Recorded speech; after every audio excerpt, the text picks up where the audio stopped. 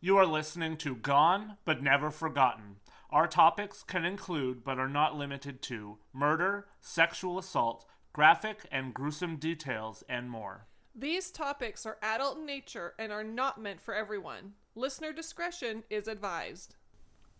In April of 2006, in Medicine Hat, Alberta, part of a family would be found murdered in their home. Mark Richardson, 42, Deborah Richardson, 48, and Tyler Jacob Richardson, 8, were dead, and their older daughter was missing. There was fear that the daughter had perhaps been kidnapped or taken to another location. The truth, though, was far worse than even that. Welcome to Gone But Never Forgotten, the Richardson Family Murders.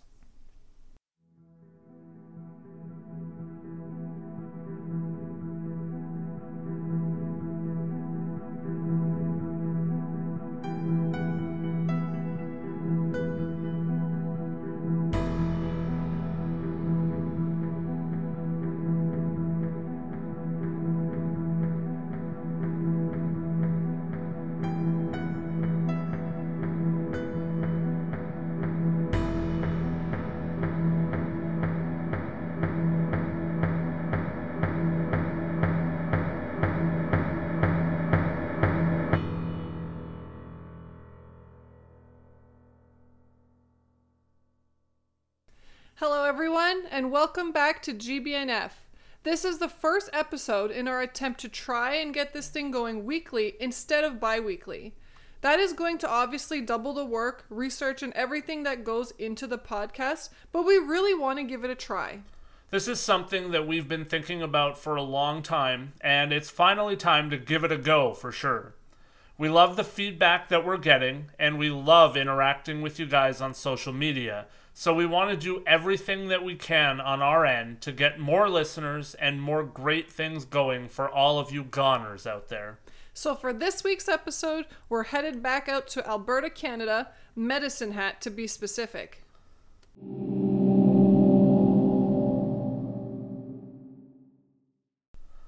It was Sunday, April 23rd, 2006, and police were called out to a house in Medicine Hat, Alberta. One of the neighbors had reported that they thought that they could see a body inside of the house next door. Police came to the address in question, and they were shocked at what they would find there. 3 members of a family were found dead inside. The father, Mark Richardson, and the mother, Deborah Richardson, were found in the basement of their family home, and their young son, Tyler Richardson, was found dead upstairs in the home. Police immediately started to search for the 4th member of the family, 12-year-old Jasmine Richardson, who was not found to be at the home or anywhere nearby. Police feared for the 4th member of the family and wondered if she had been kidnapped or killed and taken somewhere else. The Calgary Herald the next day read, quote, "Police are asking for the public's help in finding Jasmine Richardson on an urgent family matter," unquote. The same report stated that the police did not believe that this was a case of murder-suicide and that there was also a suspect at large that they needed to worry about. One has to figure that the prevailing questions were either why was this girl spared or why was this girl taken? Police were likely trying to quickly figure out who may have been behind something like this, as often when you see a family targeted, it does turn out to be someone that has some sort of connection to the family. Friends would describe Jasmine as very social and generally happy girl. She was on the honor roll at her school, and she was seemingly a beautiful girl with the entire world as her oyster. She was also a member of the swim team at her school. Jasmine, however, started to get interested and involved in the goth subculture, and her family and people had started to notice that there was some small, subtle changes from the girl that everyone knew. The Calgary Herald started their story on November 10th, 2007 like this, quote, "The grade 7 school portrait shows a girl, teen magazine pretty with perfect teeth and shining hair, tilting her head and smiling sweetly for the camera. A closer look reveals something unexpected, a black leather collar with spikes encircling the 11-year-old's neck. Moments before, the photographer snapped the shot on junior high picture day at Medicine Hat School in September 2005. The girl giggles and swaps accessories with her best friend.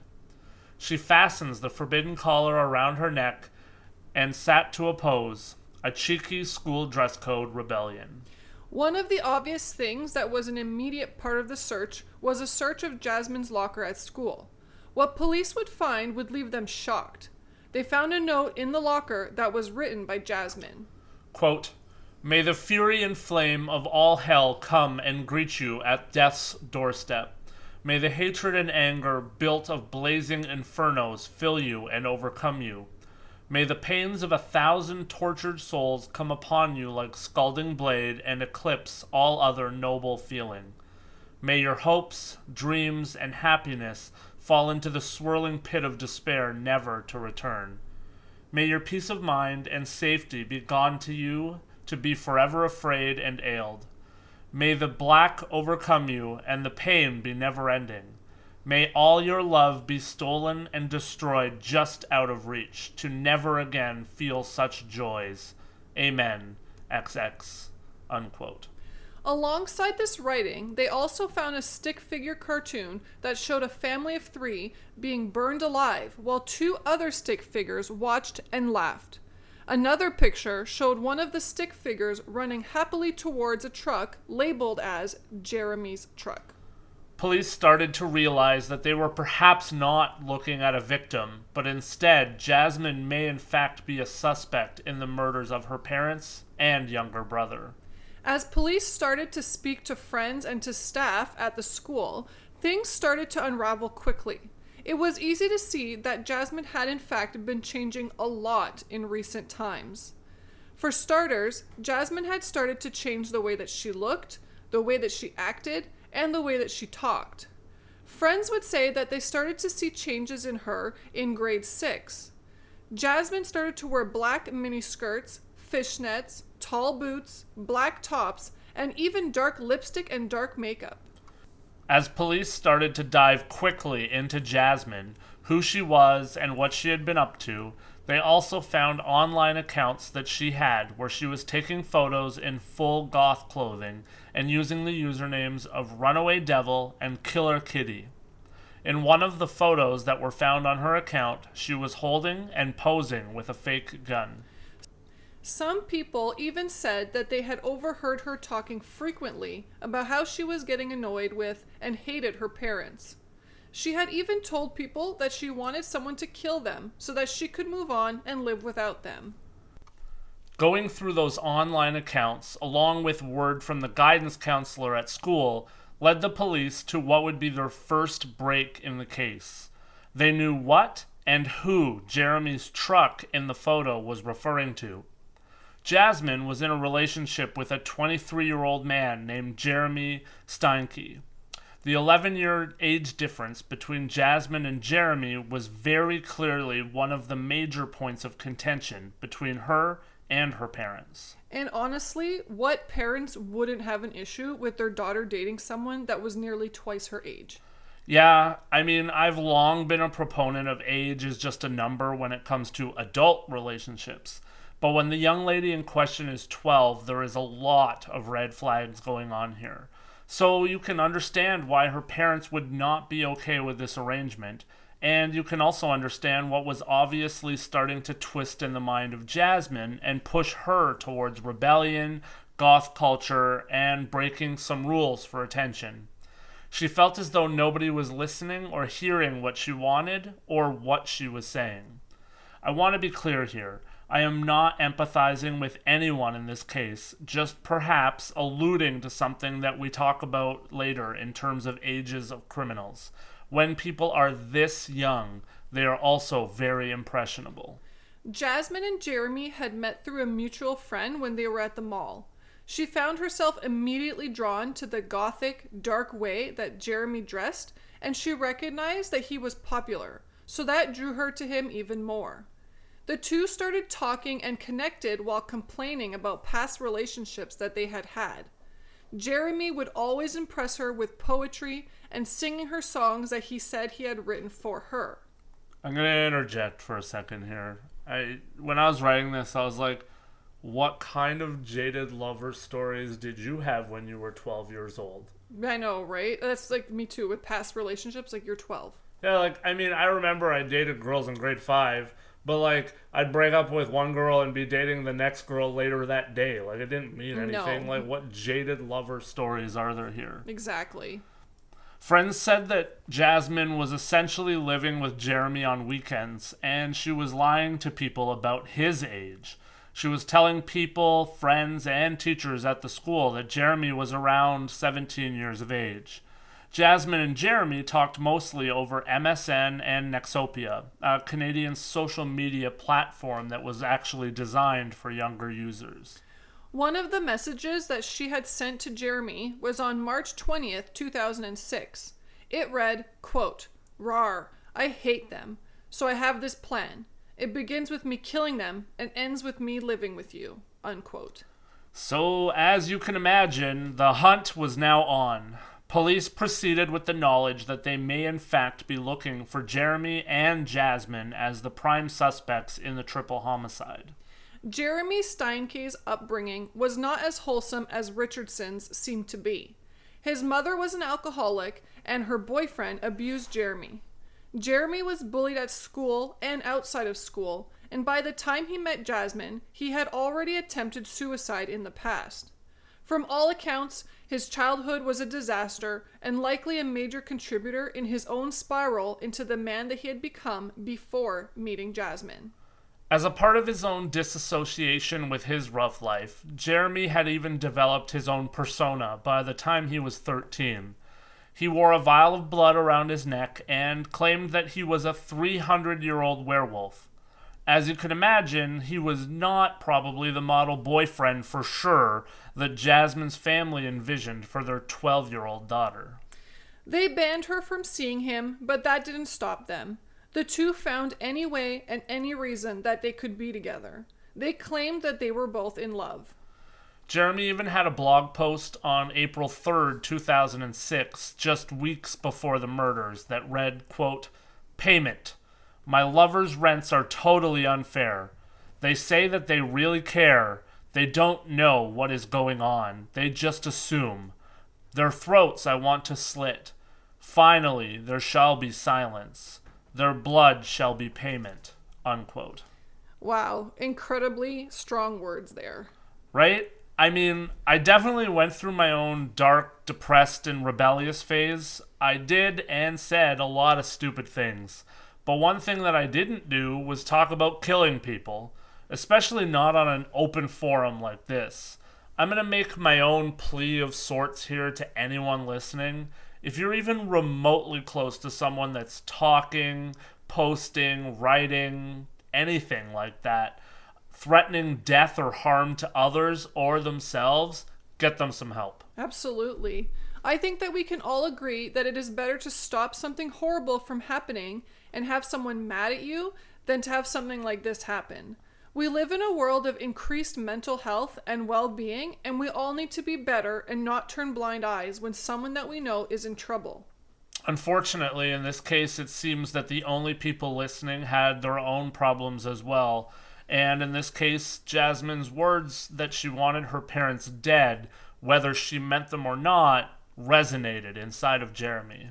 It was reported to police after the fact that Jasmine had talked a lot about killing her parents, but everyone thought that this was just the meanderings of a 12-year-old girl who was just upset about things that were going on at home.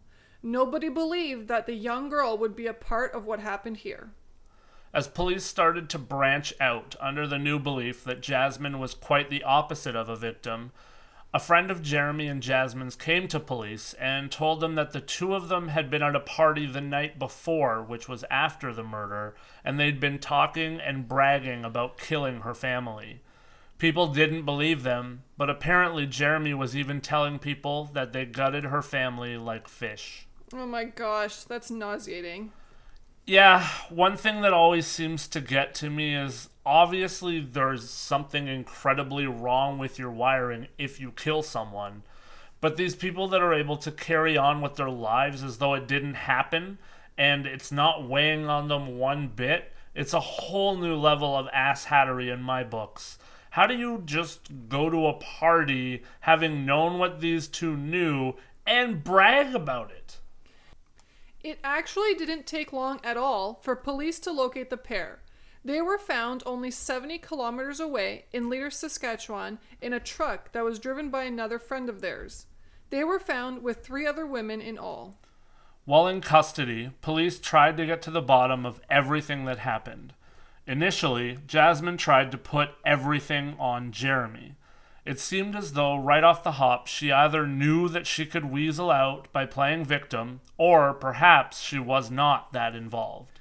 Her story would eventually change, and she even admitted that she choked her brother. Listener discretion is advised, as we will now discuss the facts that were presented about the murder so that you know exactly what was committed. Deborah was stabbed 12 times and collapsed on the basement floor of the house at the base of the staircase, where she bled to death. Mark put up an incredible fight against the attack, but was stabbed 24 times. His body was found near his wife's body. Young Tyler was found lying on his bed with his throat slashed open. His larynx and jugular vein had been severed. He also had 3 other stab wounds on his chest. Obviously, murder is never not gruesome and hard, but it hits me, and I would assume most people, much harder when you're talking about the murder of a young child. Yes, it's so clear when you think about an entire life being taken away from someone like that. Senselessly, also, obviously. Clearly, Tyler was not part of whatever problems were going on at home. It seems like he was pretty much collateral damage. Jasmine would even say that she was trying to choke her brother to make him pass out so that he would not hear the murders of his parents. She did also admit that she had stabbed her brother once after being goaded into it by her brother. Just awful, awful circumstances. Police would use one of the oldest tricks in the book to try and find out more. They told the couple that they would be allowed to exchange letters while in jail. Jasmine wrote 4 letters to Jeremy in which she told him how much she loved him, and he even proposed marriage to her through a letter, and she accepted. Jasmine's letters were encouraging Jeremy to stay strong, saying that it was too bad that they had not run away farther and faster, but that they could not dwell on the things that they had not done. I will never understand this tactic and how people fall for it, honestly. You're writing letters in jail to your co-accused in a murder case. Why on earth would you think that those letters were not being read and analyzed? To me, this shows just how narcissistic these two were. She even wrote, quote, "My lawyer tells me we're legends." Ha! Close to immortality, it would seem. We've been in the papers every day, apparently. I haven't seen them, but hopefully can Monday, unquote. Yeah, it's really sad because this girl honestly seems to have had some issues. I have to say that I hope and pray and think that she was definitely a victim on some level here also.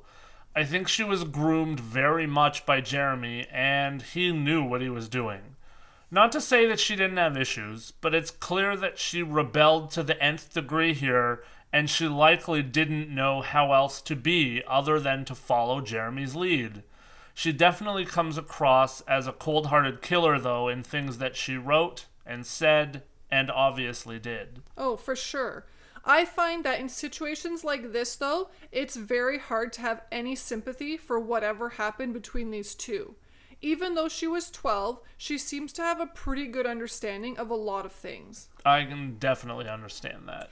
It would appear that Jeremy, at the very least, and likely both, were heavily influenced by the film Natural Born Killers, which was a story of 2 people who had been victims of very tough upbringings who would come together and become lovers and psychopathic serial murderers.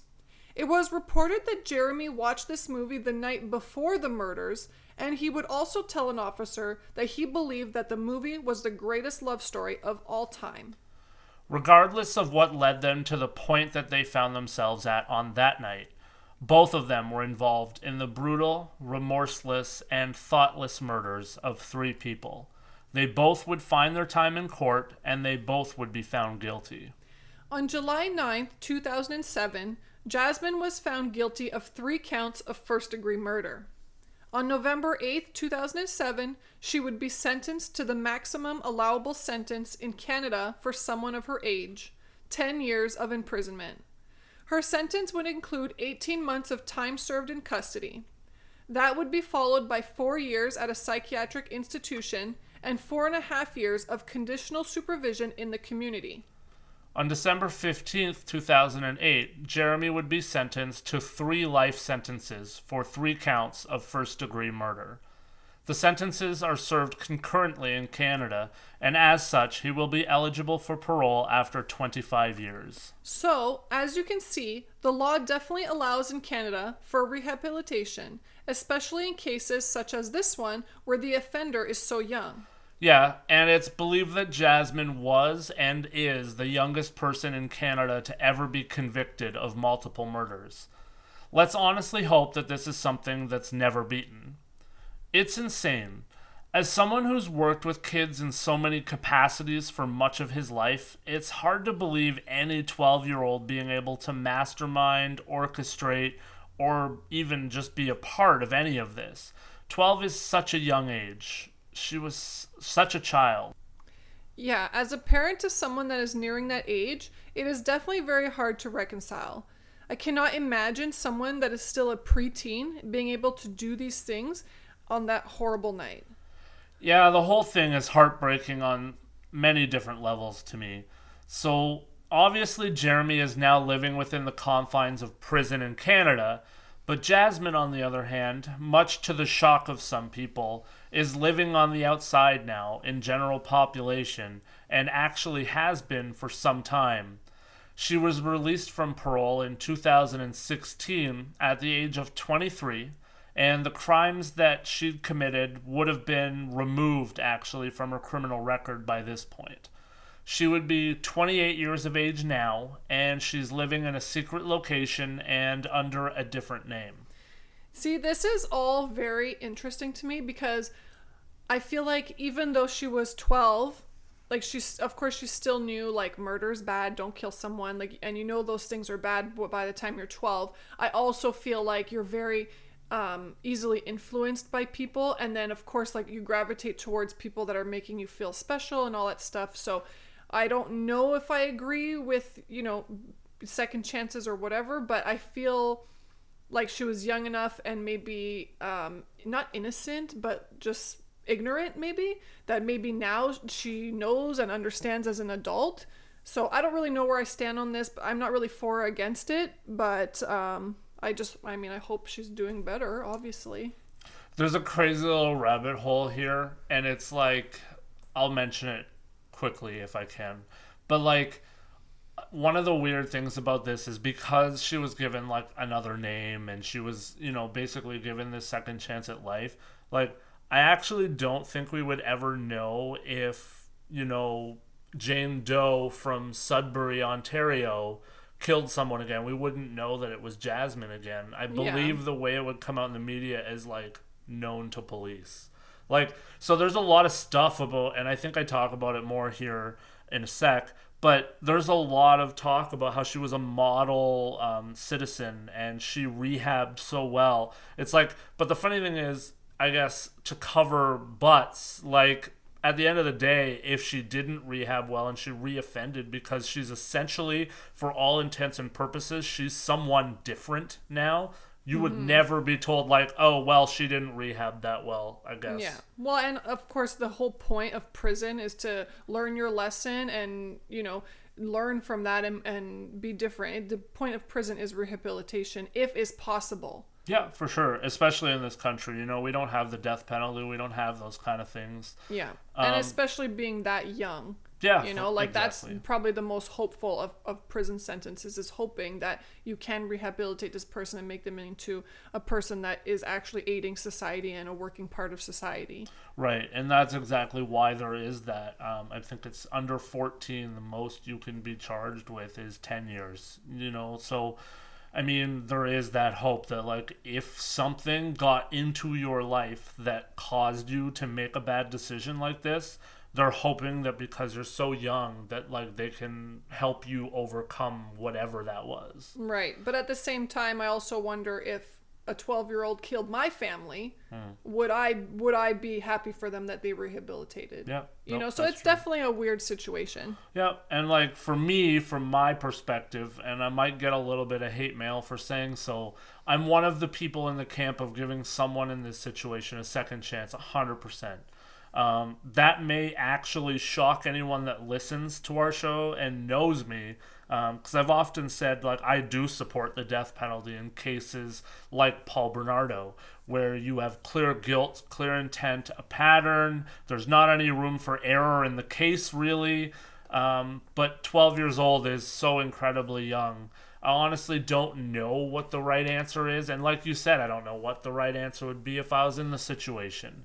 But from all reports, Jasmine did work hard to improve herself, get herself right, and she responded well to rehab, even being trumpeted, like I said, as a model inmate for all of the work that she put in. Well, enough about her, though. We felt that it was pertinent to close this episode by talking about the victims. So, we're going to refer and quote the eulogy that was given at the family funeral. The eulogy quotes that we are using come from the one given by family friend Diane Robb. Deborah Richardson had an abundance of all that she believed in, and what she believed in was love, love, and more love.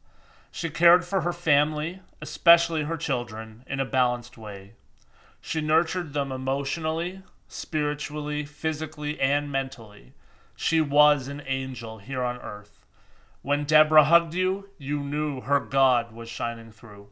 Mark Richardson was a dedicated provider and a devout father who enjoyed career success but always made time for his family. Mark possessed a whole lot of integrity. He was an honest man, sincere, tolerant, humble, generous, kind, and soft with words, believed in harmony, and the most important thing was his family. Tyler was a beautiful, young soul, full of energy and a heart of gold, who had learned from his parents to give the biggest, warmest hugs. Tyler was full of zest, a boy's boy, always active. Our hearts and thoughts go out to the family and friends of these people.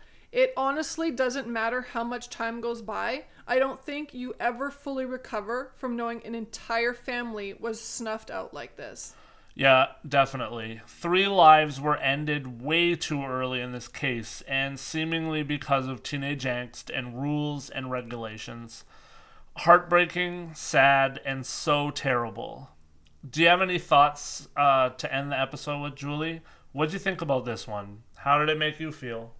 I think, honestly, I mean, they're all sad, but this one, to me, it just hits me a little bit more because it sounds like her parents and her family were good. They were good people, you know? So I feel like when you're kind of going through that teenage phase and everything's wrong and I hate the world, what happened to her is she found someone who that was his life. Like, he had a very bad past. So that was his life. So that little part of her that just wanted to rebel, it turned out to be her entire world because he kind of like fed that to her. He fed into the fact that, you know, yeah, life sucks and your parents suck, whatever. You know, so I just feel like it's really sad because she was so young and was just influenced by this person who she thought was really cool. And, you know, it's sad. They were a good family.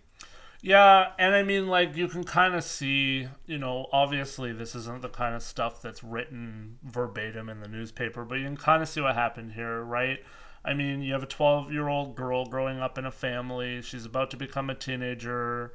She discovers this goth culture, and it's very clear that mom, at least, was very much a Christian, you know, the way people talked about her. So there's obviously some major culture clash there. And, like, I can tell you, too, I was that person, you know, when I was getting involved in the subculture and wearing goth clothes and doing all that stuff. My mom, she thought I was a witch. You know, like, you know, nowadays I like to think that there's a little bit more understanding of, you know, what goth culture means. But, like, we're talking a long time ago. We're talking around the same time that I was a kid. and people just thought like, oh, goth, like you worship the devil or you're a witch or you're doing witchcraft. So you can see where the clashes, and you can imagine, you can almost put yourself into that house and see like the fights that probably happened, especially when Jeremy came into the equation. Yeah. You know, like no 12-year-old daughter of mine is going to be dating a 23-year-old either. Yeah, but it's interesting to think about all of that, because you think about, he had so much influence on her that she, not only did she talk about hating her parents and killing them, like she actually took part in these events, and that takes a lot of influencing. Yeah, and I mean, at the very least, she was there, and she admitted that she stabbed her brother. And she didn't, I mean, and I don't know if she had remorse or not, but she didn't stop or call the police afterwards, and it sounds like, at least from what we know, that she wasn't afraid of what she did. She wanted to just run away and go live this fairy tale with this guy. Yeah, she had it in her head 100%. You're right. Like, she had it in her head that if I can just get rid of my family, I can go on living my life the way I wanted to. Like, I don't even think maybe she understood, like, that they were going to get caught. And, like, there's a lot of stuff on there about how she said to him in those same letters that they sent back and forth in the jail that, oh, we should have run away. Yeah. Like, we should have went for... Like, they went 70 kilometers. Like, that's not very far to run away if you're trying to run away. No, and that, again, proves how young that she was, but also how immature and, like, maybe not informed he was. 100%. Or if he was informed, he was just ignorant to it. Yeah. He thought that he could beat the system. Yeah. Right? So, I mean, I think for me, this one is a very interesting case, because I would like to hear from her and see, like, what was going on, which we might not ever, because she has a secret identity and all that, but it would be very interesting to hear her side of the story, looking back. How she felt or what she thought or what was going through her mind. Like, that would be really interesting. Well, and that's why we're all here, right? I mean, at the end of the day, pretty much anyone that loves true crime wants the psychology. Like, I don't think I've shared on the episode, my dad used to work at the school Paul Bernardo went to. They had to take down the graduating class picture because all of those people, the media were reaching out to them. People were they wanted to know what Paul Bernardo was like when he was younger. Yeah. So we always, you're right. Give me a break. Like, if you could sit down and talk to this girl, even off the record, and just, maybe get a feel for, well, you never know if someone's telling the truth, but still the psychology of that, like, it's very interesting. Yeah. So, I mean, I don't want to go too much into her, because, like, our episodes are very much about, like, the families who are now the victims, right? Like, the families lost uncle, aunt, like, niece, nephew, whatever you want to call it. They lost people in their lives. So, like I said, our hearts go out to those people, and, just make sure you communicate with your children, and even if they're not receptive, like, just always try to be involved in their life in a non-overbearing way, and I'm not saying that their parents weren't, but I just think maybe if you had that line of communication open all the time, that maybe it would be different for maybe, future people. Yeah, I agree. So this case, I'd say, like, kind of wound up in my books the way that I'd like to see it. The older person that should be responsible fully is in jail for 25 years, and the person who, Jasmine, I hope to goodness that, like, you're rehabilitated, and like, you're never going to not live with those things, obviously, but I do hope that she's taking this second chance at life and running with it. So I think that's where we'll wrap up this one for another week of GBNF. As always, thank you for listening, and please reach out, let us know what you thought of this episode or any episode you're listening to. So take care, and until next time, be a good person. And don't be an asshat.